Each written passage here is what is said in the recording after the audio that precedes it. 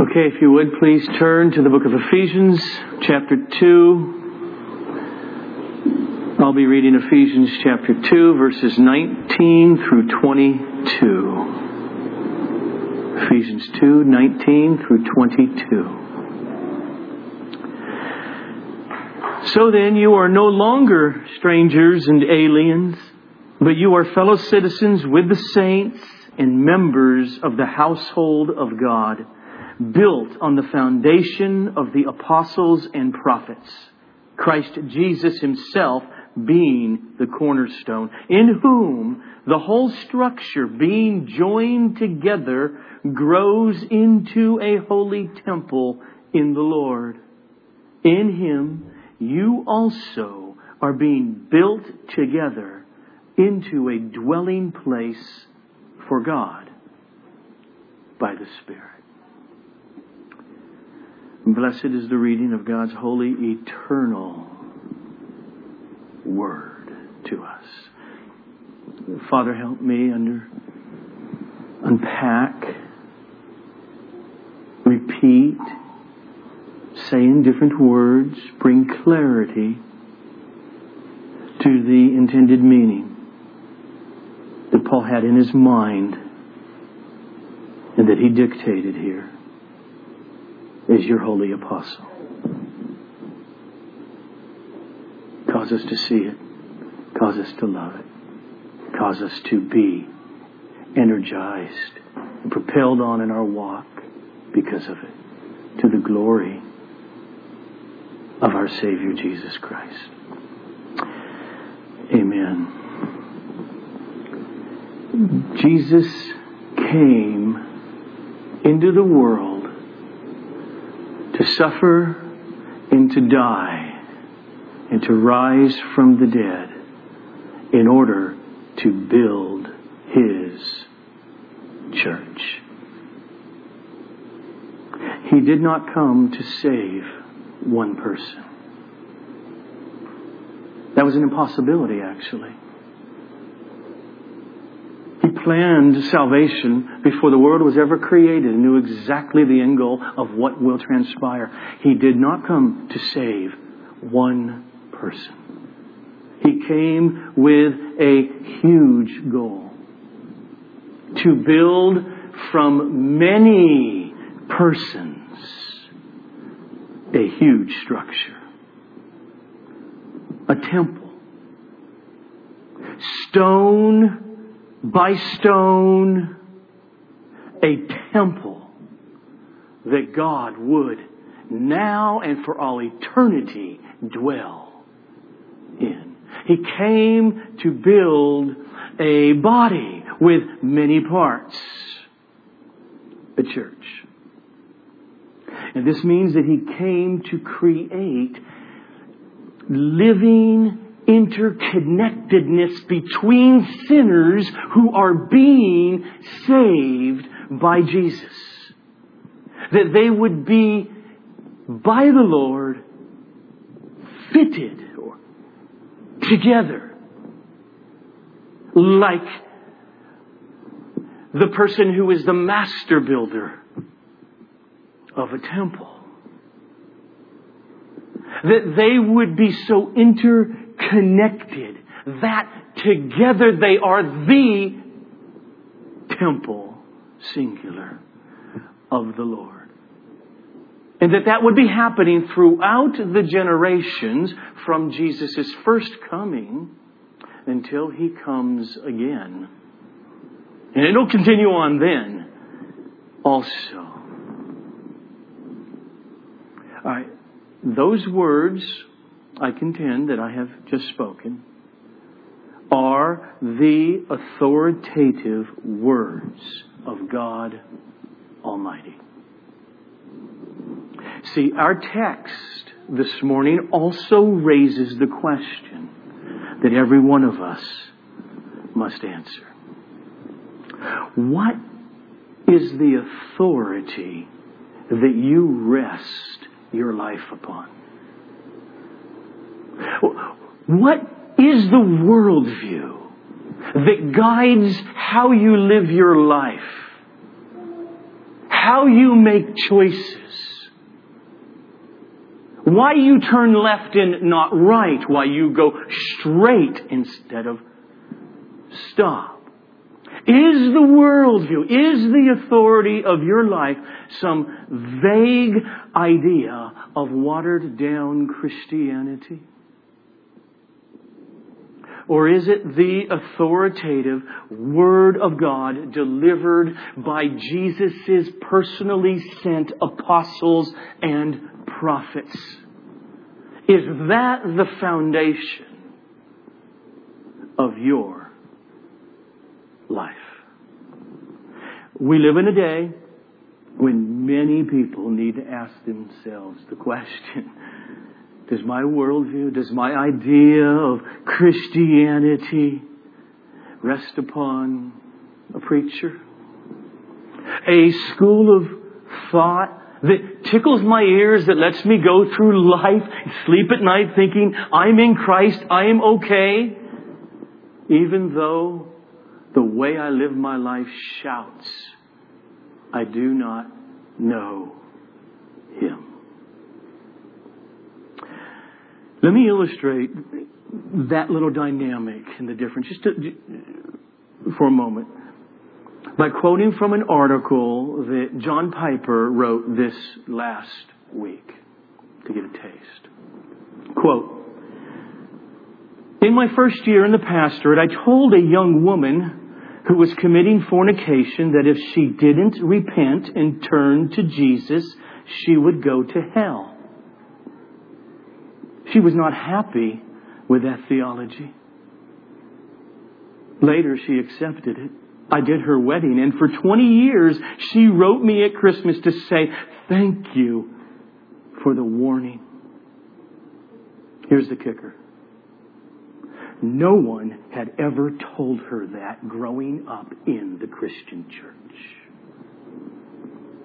He goes on. Then there was a married woman who came to me and confessed she was having an affair. She said her husband found out and wondered what to do. She was a member of the church. She let me know that among the options, breaking off the affair was not one of them. Well, I said in my simple manner, if you don't repent and turn from this sin and turn to Jesus for forgiveness, you will go to hell. This time, the blowback was an articulate no way, with an exegetical defense and the approval of her former pastor. She took me to Romans chapter 8, verses 38 to 39. And here was her paraphrase of it. Nothing can separate us from the love of God, including principalities and powers. And that means the devil.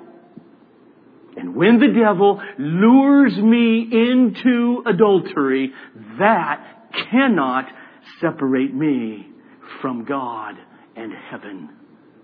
The pastor said so.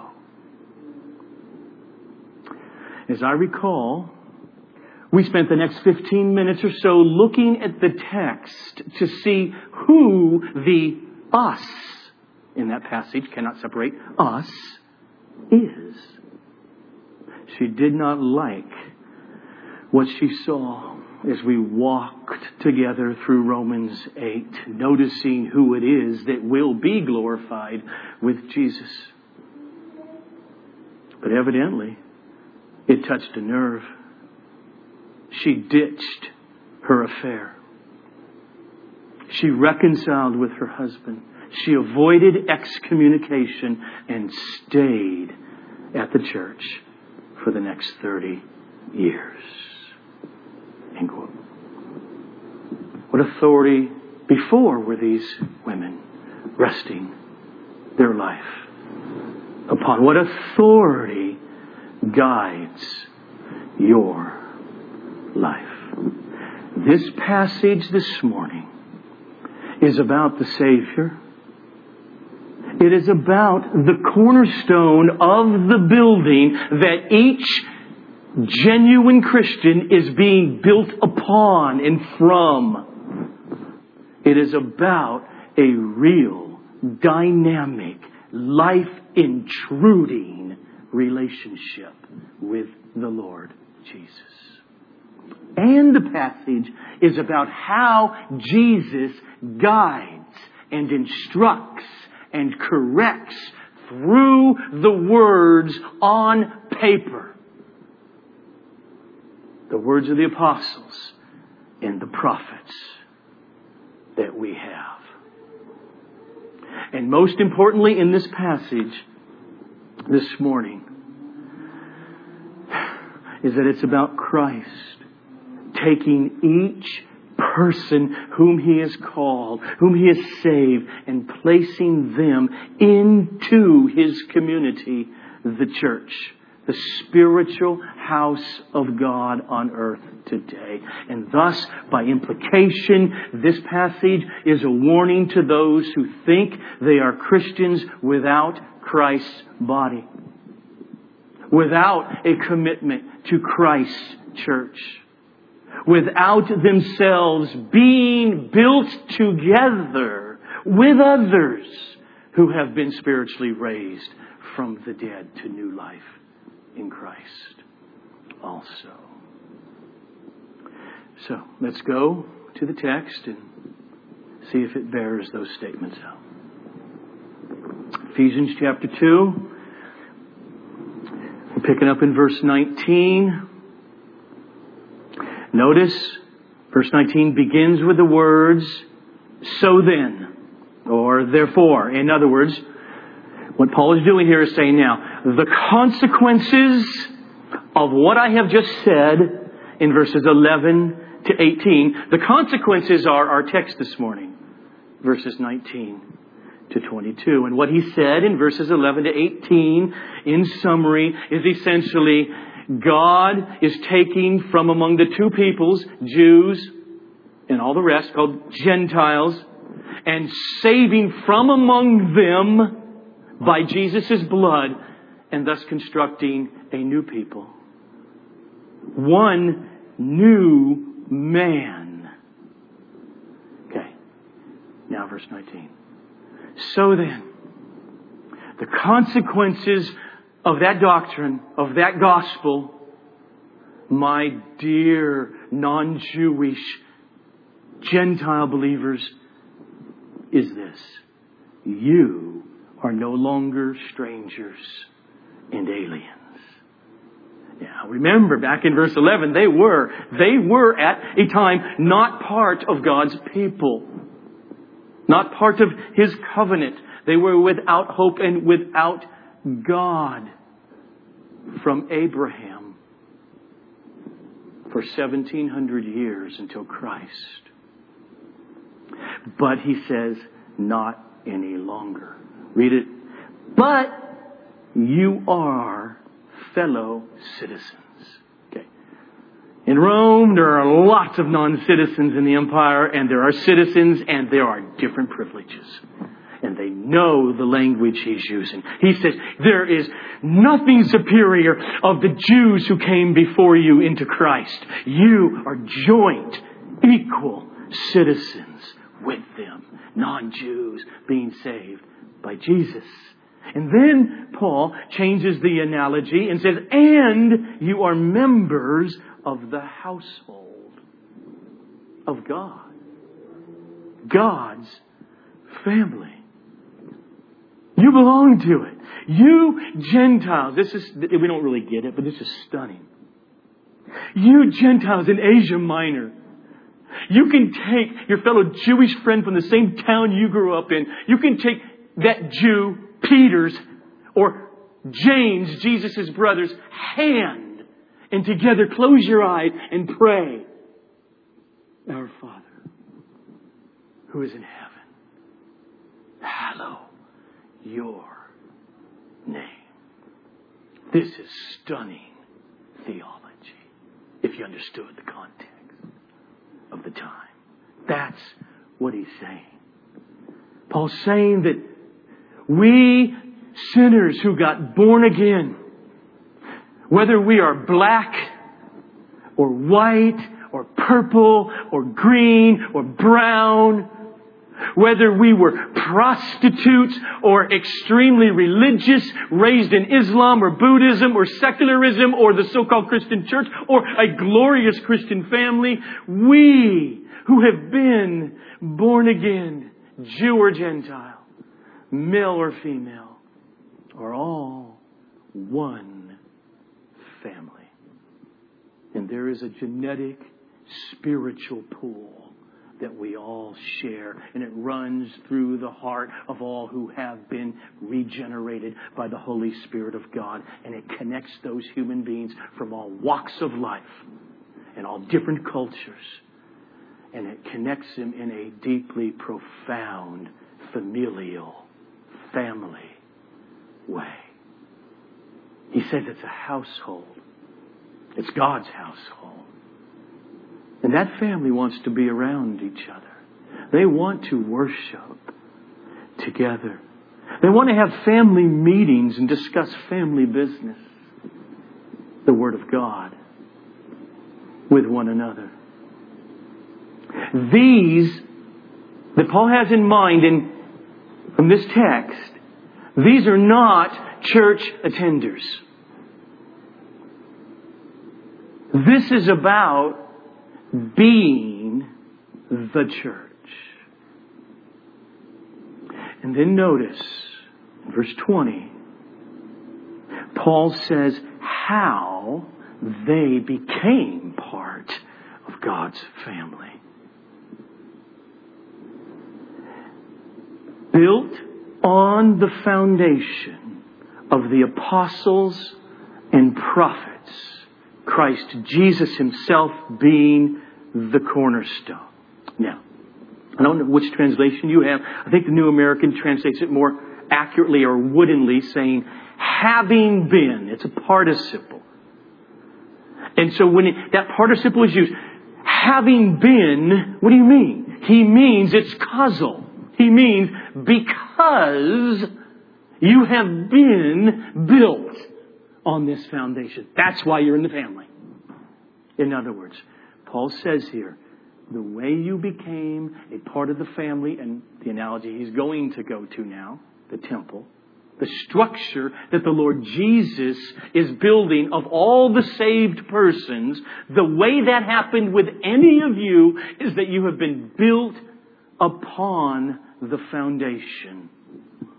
The foundation that God already laid, and now you're built on top of it. And the foundation is the apostles and prophets.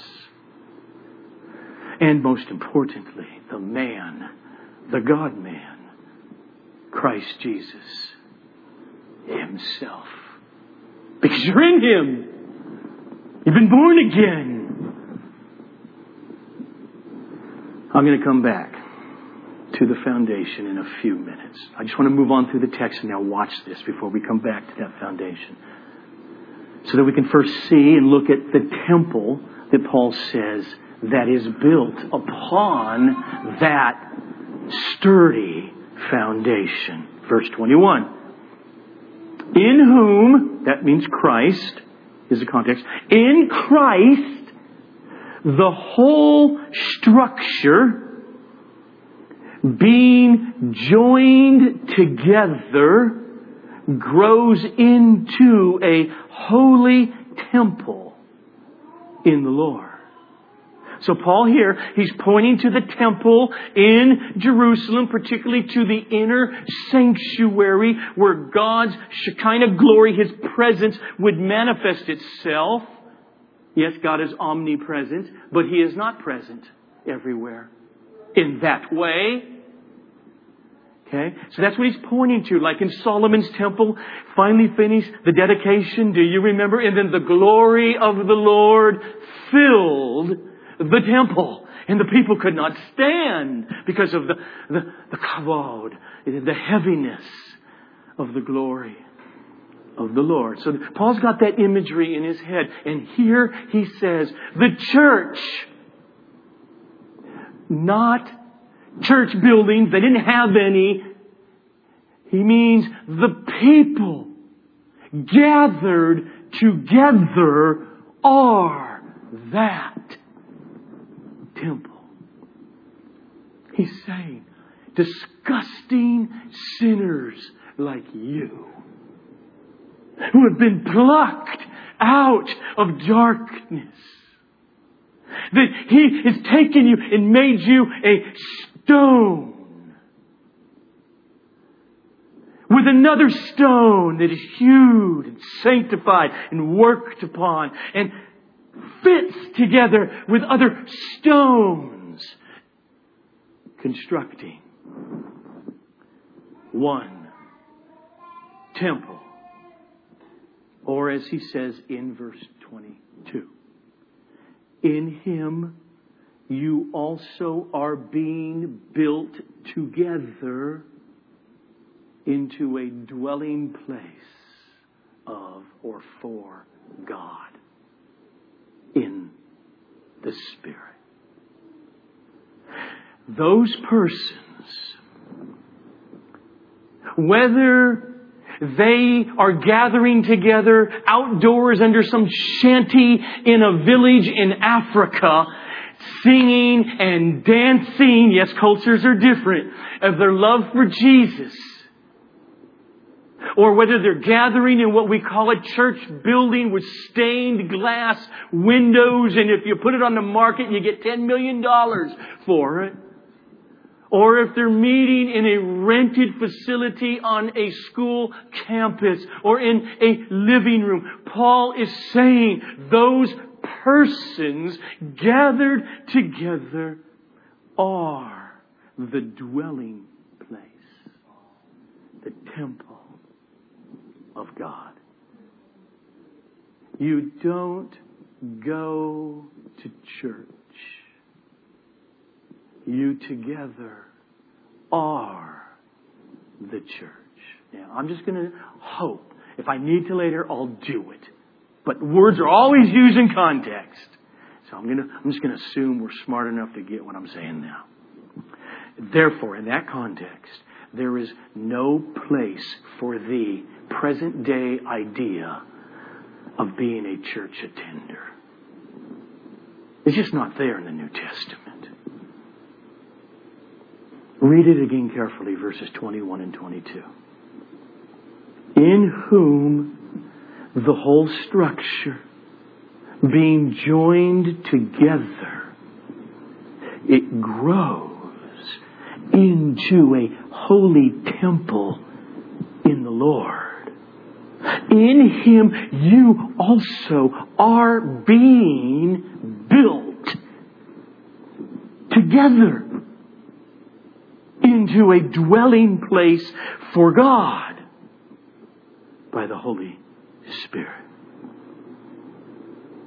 He says we are being presently fitted together by the Master Builder. Now, I thought there's only animal, vegetable, and mineral.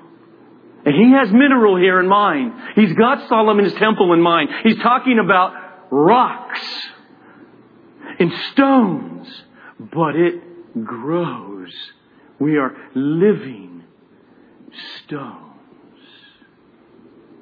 In 1 Kings, which is clearly in Paul's mind, it's where we read in the construction of Solomon's temple, they were not allowed to do the work of the stones individually, the banging, the cutting, and the noise on the Temple Mount, but outside in the rock quarry, and let them finish them there and then cart them into the temple site, and then let the master builder place them and fit them together in the construction of the temple.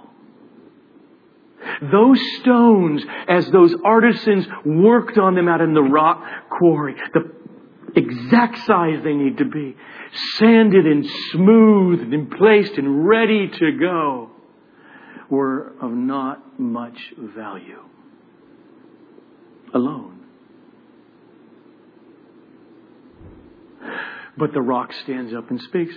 I asked Jesus into my heart. I do my own thing. I go to churches. I'm an attender. I do services at times. But this is about my personal relationship with Jesus, meaning alone and only. That'll be like that huge boulder turned into a stone just sits outside of the Temple Mount, alone. Jesus didn't come for that reason. He came to build with those stones a temple, the dwelling place of God, a bride, a church, a body.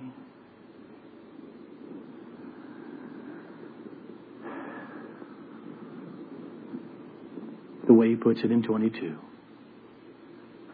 In him you also are being built together into a dwelling place for God by the Spirit. Those stones, those persons are fitted together. And thus they are the dwelling place of the Holy Spirit on earth. Wow.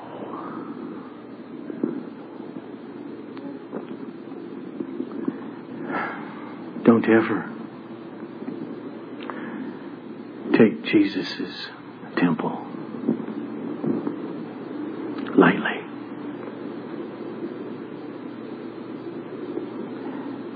We'll come back again to that. Now I want to go back to the foundation. Verse 20. Because the question is, there's the structure Paul has. Will that huge temple stand? Not when the earth moves, unless there is a solid foundation. See, we know how to build here in America now, and you got money to build, we got codes to build. In Haiti, they didn't. And everything came crumbling down 8 years ago, whenever that was. What's the foundation of the structure of God's people? It's verse 20. Because you have been built on the foundation of the apostles and prophets. Let's first look at the first one. The structure of the church or the temple, the dwelling place of God on earth, the foundation of it is the apostles.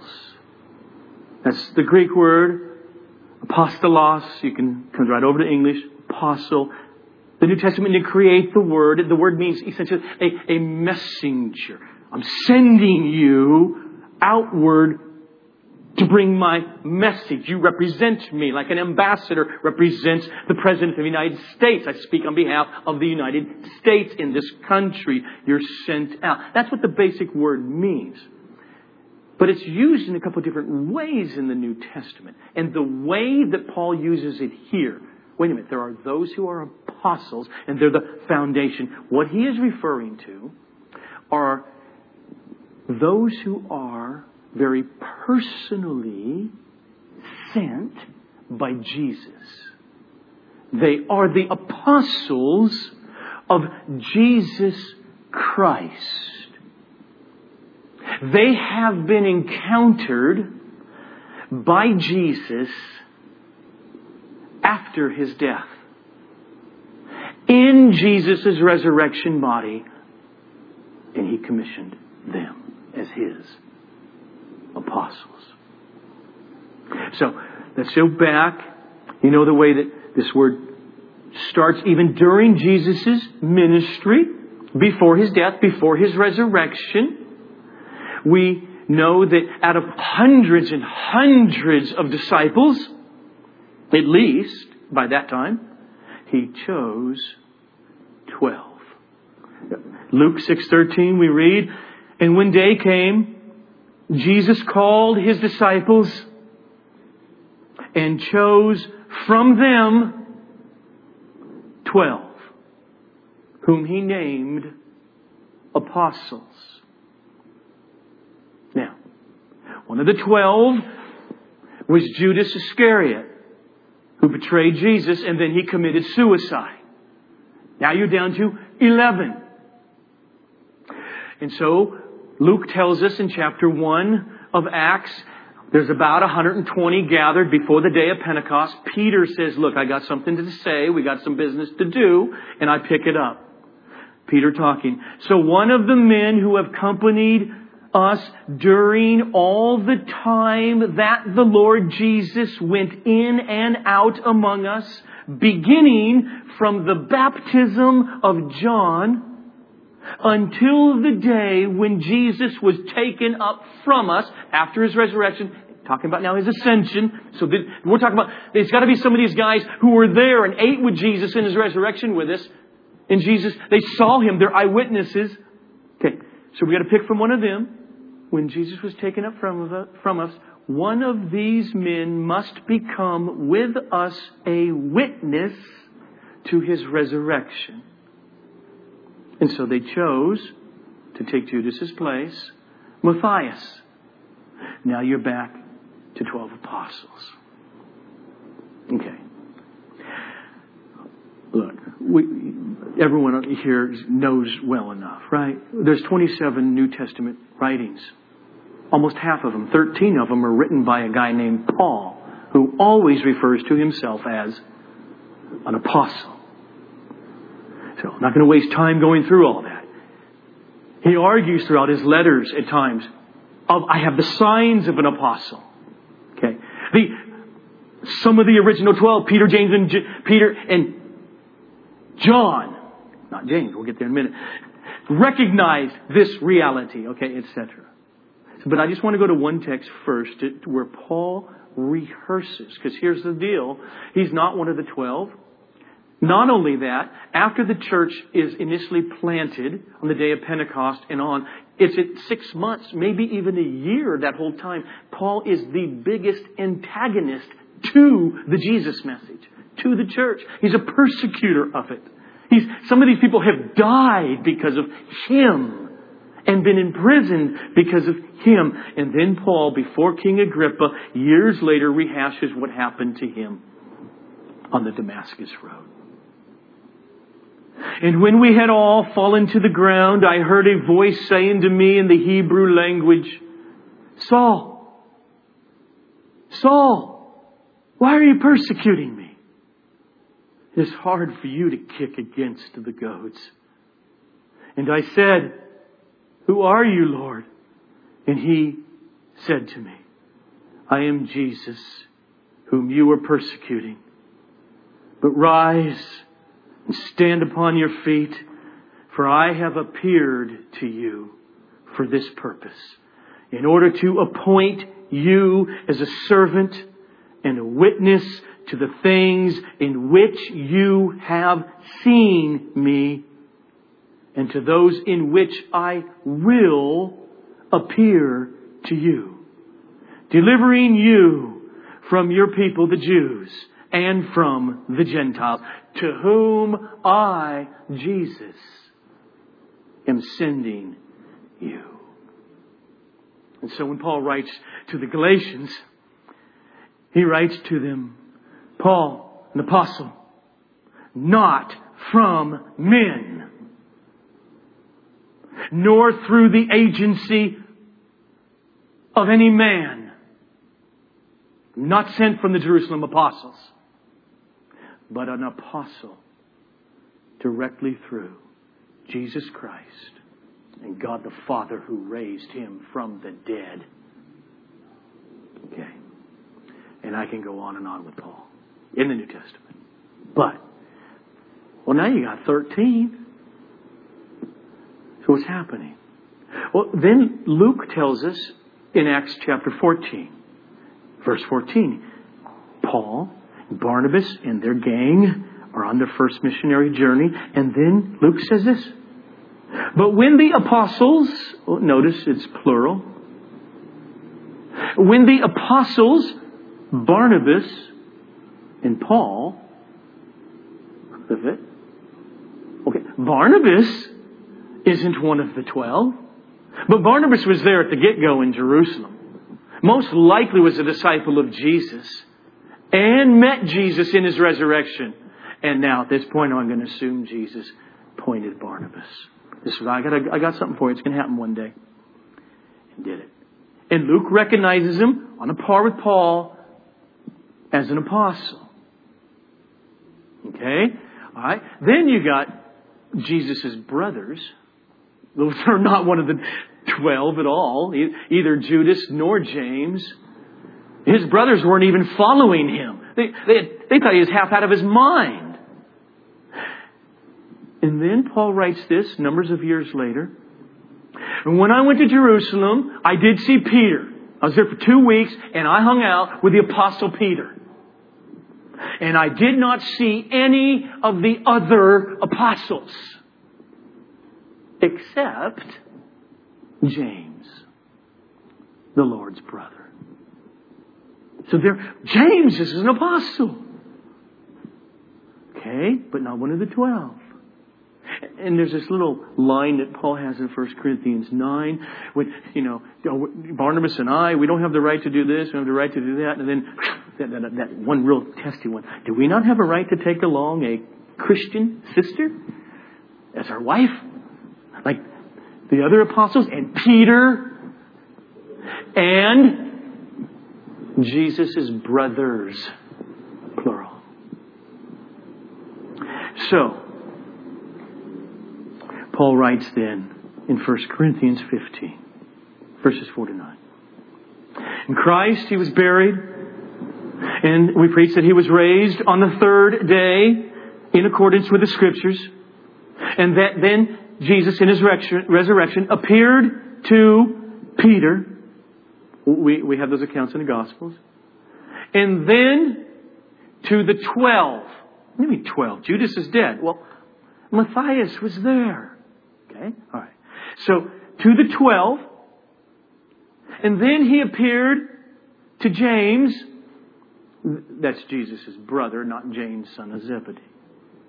And then to all the apostles. Wait a minute. He appeared to the 12, and then He appeared to all the apostles. If you ask me, that's strong evidence Paul clearly means there other apostles that are not of the 12. Which is part of being an apostle of Jesus. You must have been encountered by Him in His resurrection and been commissioned by Him. And then he goes on, and last of all, as to one untimely born, He appeared also to me. For I am the least of the apostles, unworthy to be called an apostle, because I persecuted the church of God. So what are these?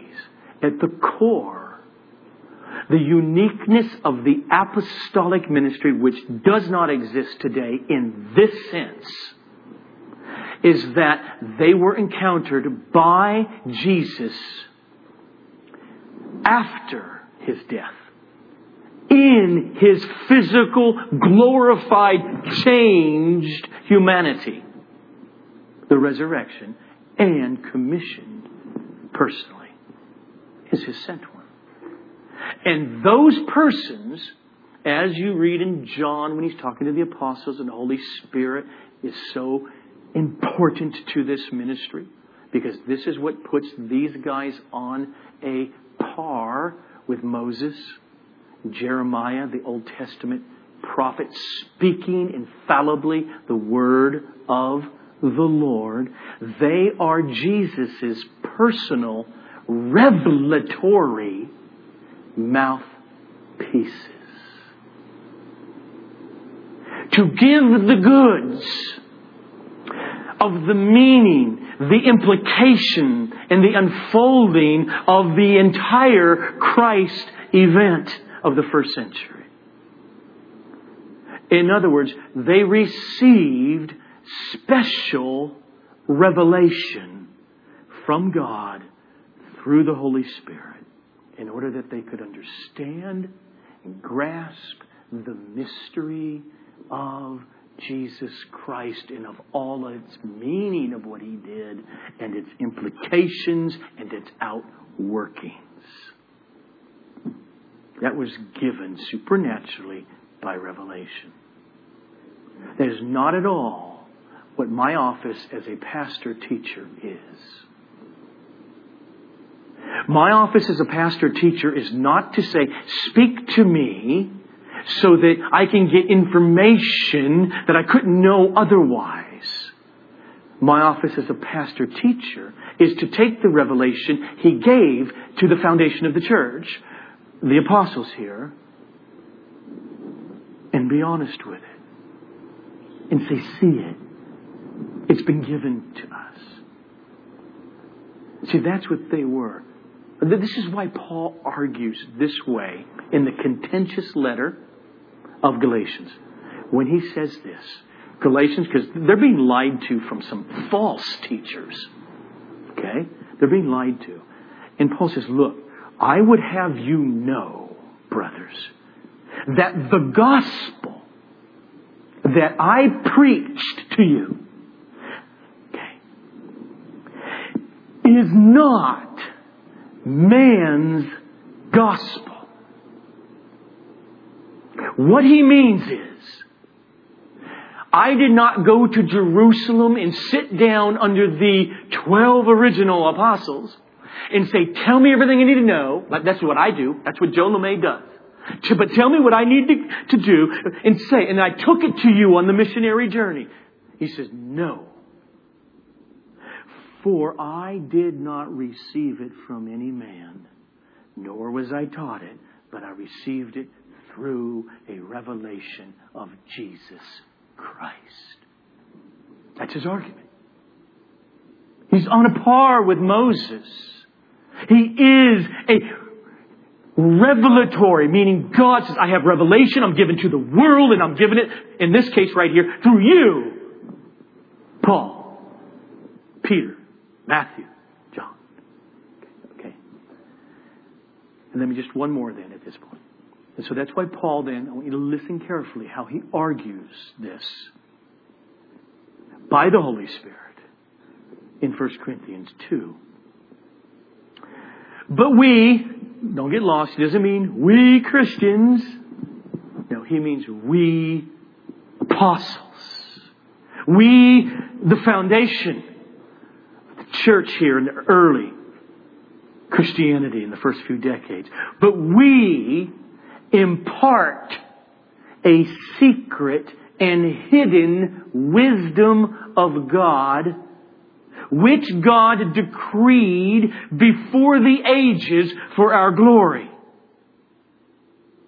These things God has revealed to us, apostles, through the Holy Spirit.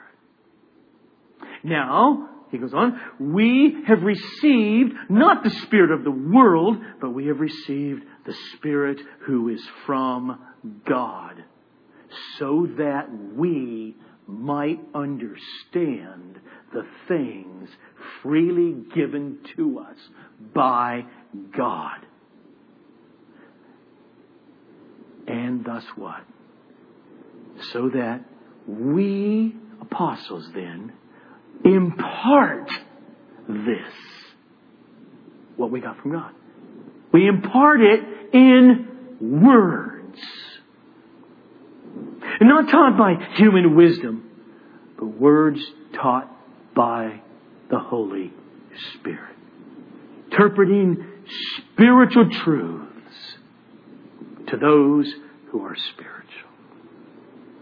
We are like Moses and Jeremiah on the other side of the cross as the resurrected God-man's personal emissaries with the revelation to found the church. That's his argument. And to really see this again, look at your text. If you're there in Ephesians 2, just continue to read for a little bit where we left off. Chapter 3, verse 1. He writes, for this reason I, Paul, a prisoner for Christ Jesus on behalf of you Gentiles, assuming that you have heard of the stewardship of God's grace that was given to me for you. That is what? How the mystery was made known to me by revelation, as I have written briefly.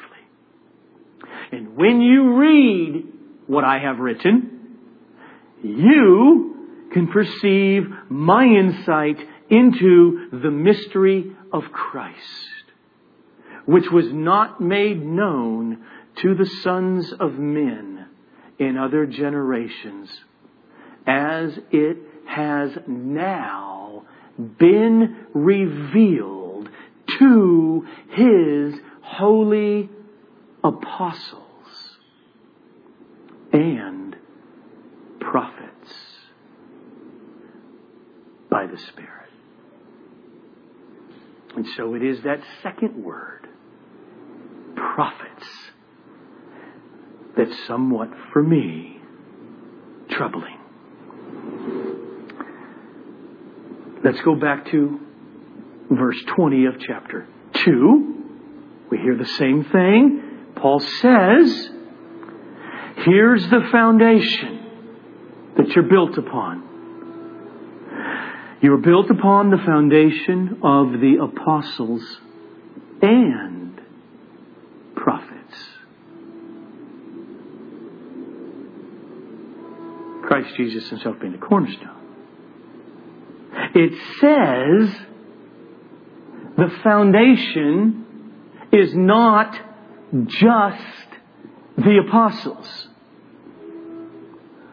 but and prophets. It says both. And contextually, everyone agrees that Paul does not mean here Old Testament prophets. Like Isaiah, Moses, Jeremiah, David. He doesn't mean that. But because in the context of Ephesians, he's referring to the same group that we just saw. And look at it again. Just jump down a couple verses to chapter 3, verse 5. The revelation, the mystery that's revealed by the Spirit, right? To His holy apostles and prophets by the Spirit. But the word now, noon, is there in the text. As it has now, in the first century, been revealed to His holy apostles and prophets by the Spirit. And then, of course, in chapter 4, when Jesus ascends on high, He gives gifts and He distinguishes. He gave the apostles, the prophets, the evangelists, pastor teachers. What to do? All right, so let me offer first how, because most of you know him and who he is, how Wayne Grudem wants to translate this passage. Grudem argues that what Paul is saying here is that the foundation is the apostles who prophesy. Or the apostles who are prophets, or a prophetic ministry, or something like that. In other words, he says it's not two groups here, it's the same group. That's his conclusion. And the way he goes about arguing, say, look, when you look into the New Testament, for instance, at the gift of prophecy, like would be happening just within the church, gathered together, right? 1 Corinthians 12, 14, 1 Thessalonians 5, Mary Jo prophesies, and then Billy prophesies, and there's for encouragement in the church. Grudem argues that when you're talking about that gift of prophecy, that's not at all the same thing as those who are in the office of a prophetic ministry like the apostles. But he would argue that the gift of prophecy is not at all analogous to Jeremiah or to Moses or to David, but it is a fallible gift, as much as a pastor teaching every Sunday morning is a fallible gift. You don't assume the pastor spoke, he's in the office of a teacher, that he's right by definition, because he cannot speak false things. Yes, he can. I can even look at text, do my best to try to understand it, and get it wrong. And it filters through my own personality and everything else, and it's not infallible. I deal with what is infallible, the Word of God, but by the time it comes out of my mouth, don't treat those two as the same. Does that make sense? Okay. Well, Grudem argues that's essentially what the New Testament gift of prophecy is too. And I agree with him. For instance, when Paul says in 1 Thessalonians chapter 5, do not quench the Spirit. Do not despise prophecies, but test everything. And hold fast to what is good. And get rid of what's bad. That's it. Do that with pastor's teaching. You do it with prophecies. You test it. Well, he would never say that about Jeremiah. He would never say that about his own authoritative teaching. Oh, by the way, all kinds of stuff I probably said, is wrong and bad. So test it and figure out what that is and throw it away. He wouldn't say that. So in the New Testament, even Paul puts his gifts of prophecy far under the authority of the apostolic ministry. Okay. I also agree with Grudem on that idea of prophecy. Now here's the deal though. When it comes to chapter 2, verse 20 of Ephesians, grammatically and syntactically, it is a really big stretch to say Paul means apostles who prophesy or who are prophets. And he tries to make an argument. You can once in a while see where the word Kai can maybe refer to that. It's exegetical apostles, that is, who are prophets or something like that. But it's so rare in Paul's wording, just as the foundation is the apostles and the word Kai and prophets. But then you go to chapter 4 in the same letter, and Paul clearly distinguishes there. Right? Jesus gave apostles. And he gave prophets. Okay? And gave evangelists. Okay? So I disagree with Grudem. And so we're left with, the text says, the foundation of the temple, the foundation of the church is the apostles and prophets. All right, so I say this so you can hear it. When I am cocksure of stuff, I let you know, and even I can still be wrong about that. You see, I did that little thing in my mouth. You can tell, okay, this is where I'm at. This is my best shot at it. Okay, I'm saying, what is he referring to here? What are these prophets he's referring to that seem to be the foundation along with the apostles? Okay, so let me start again with what I just said, that when in the New Testament, when that gift of prophecy is fallible. And that when he talks about the gift of prophecy operating within the church, it is very different, this is what I think he means, than those who were in the office of prophet in the New Testament. And that in the New Testament, the office of prophet, according to Paul here, it just seems to be that group was so closely in line with the apostles that together they are the foundation of the church. That everything I said about an apostle, where those things are revealed by the Spirit, well, Paul says it very clearly in chapter 3 of Ephesians, to the apostles and the prophets. They also, like an apostle, are guided by the Holy Spirit in the foundational work of the church.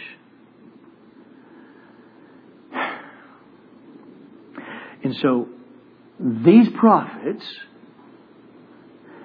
in the first century, like the apostles, had a type of prophetic ministry that is analogous to Jeremiah or to the apostles, where by the Holy Spirit they are made known to them the infallible meaning of the gospel, the outworkings of the gospel, the implications of the doctrines of Christ.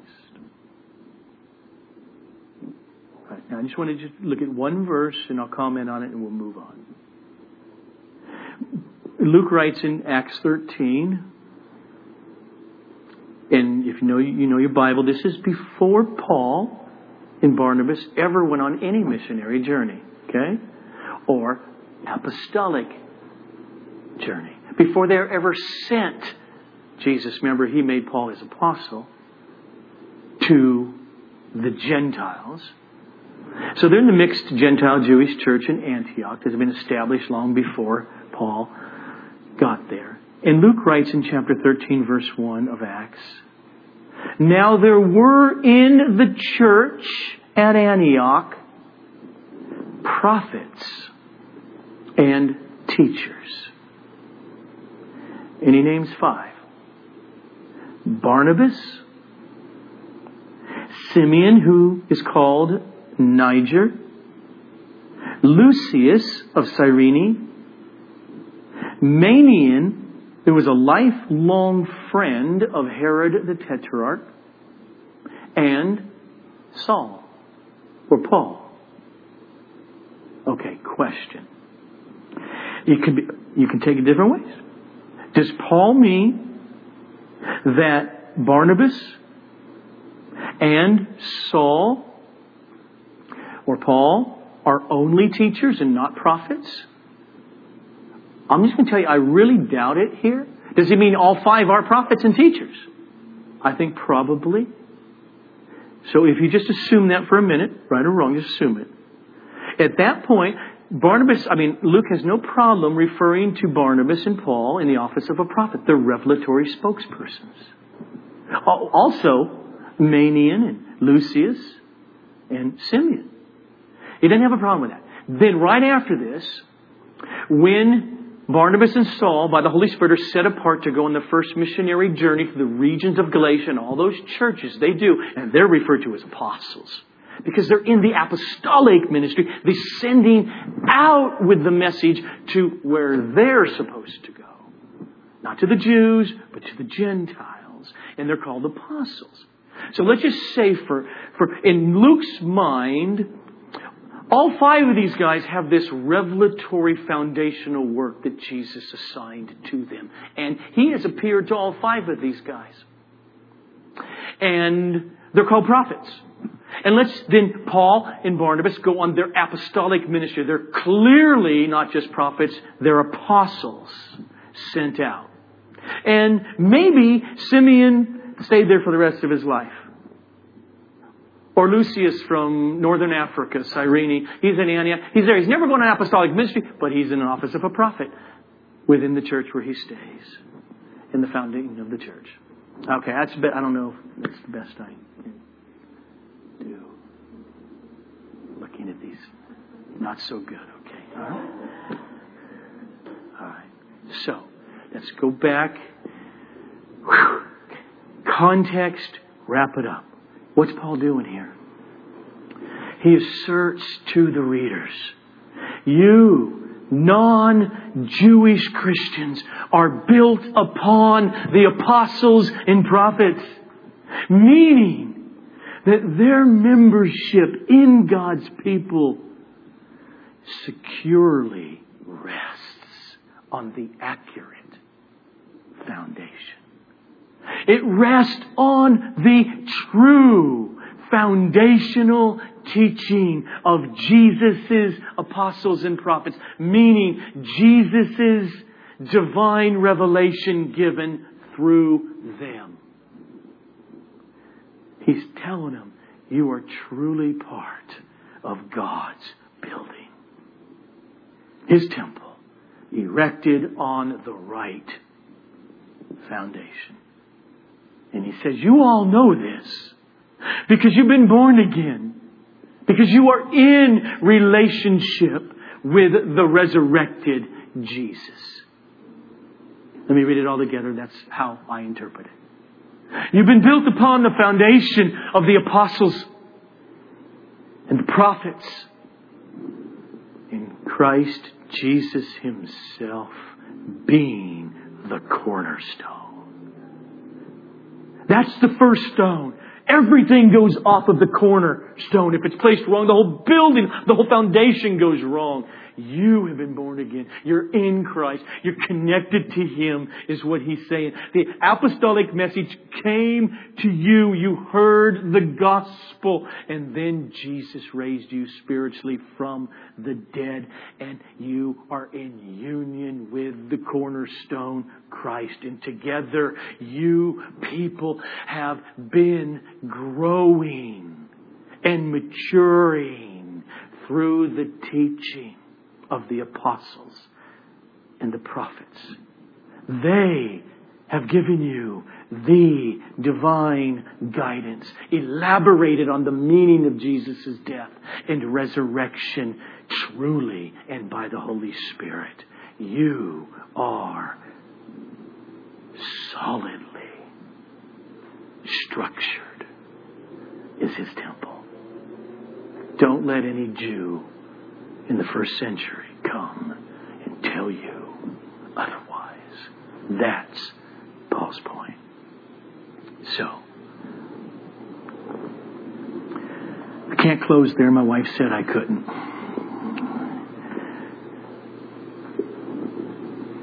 So what does all this mean for us now, in today's present atmosphere of the church world? First, it means that it is a travesty that millions of people think in terms of attending church instead of being the church.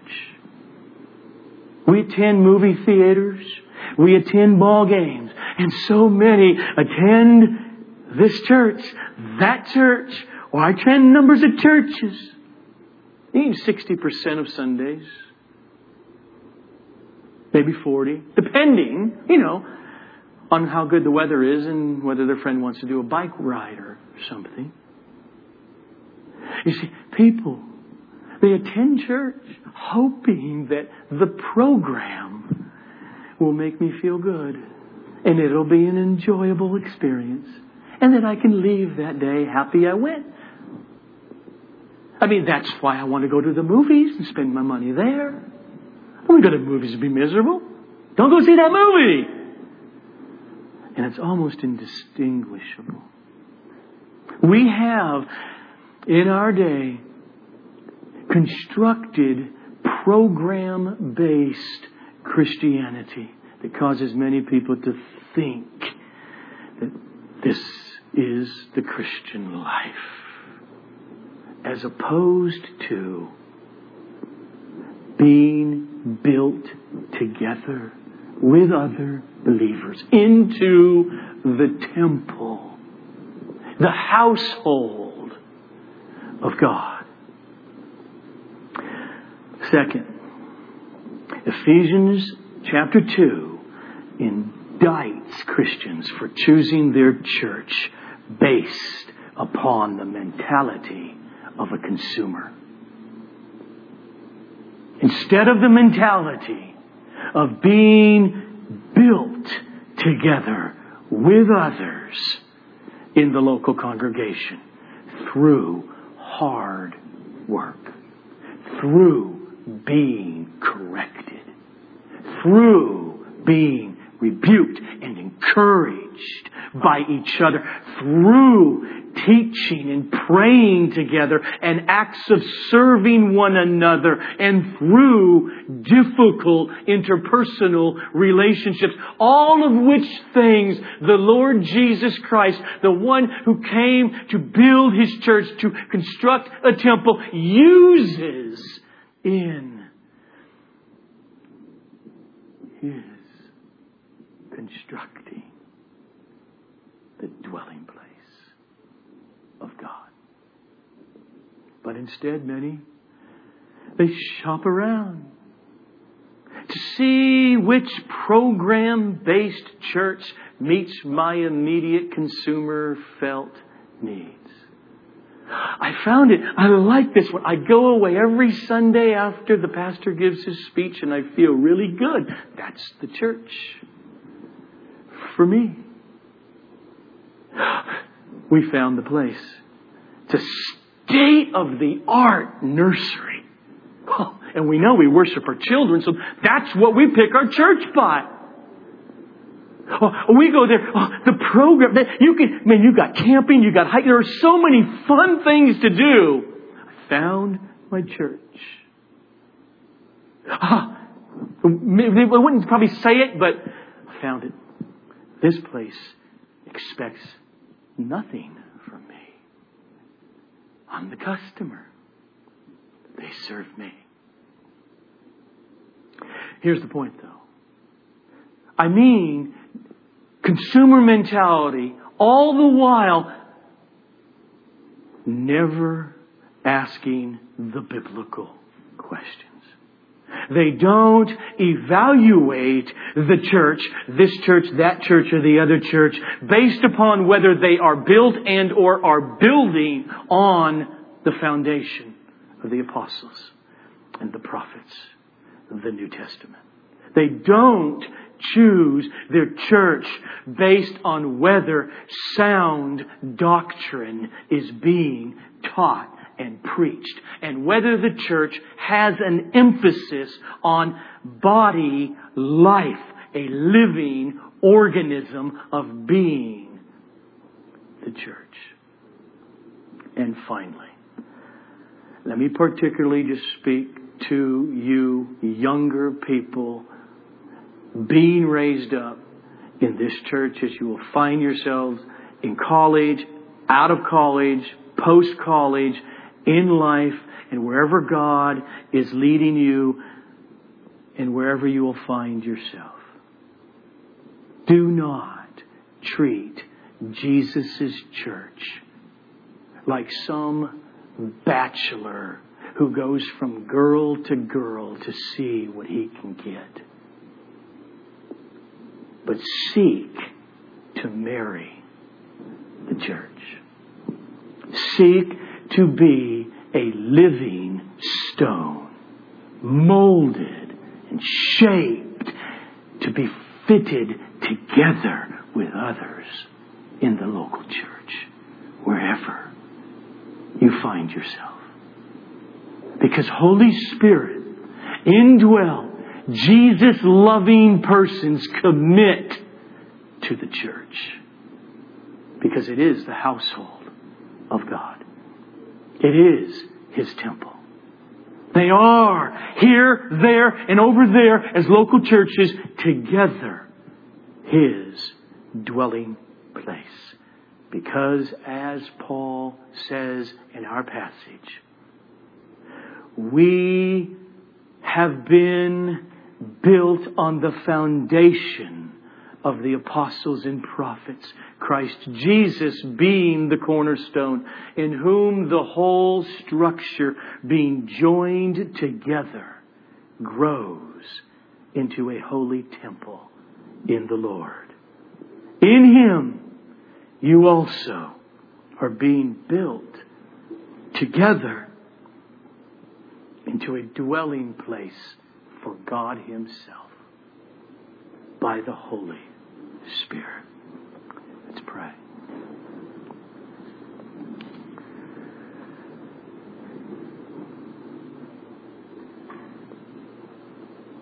Father, we beg of you to continue to teach us, to cause us to hunger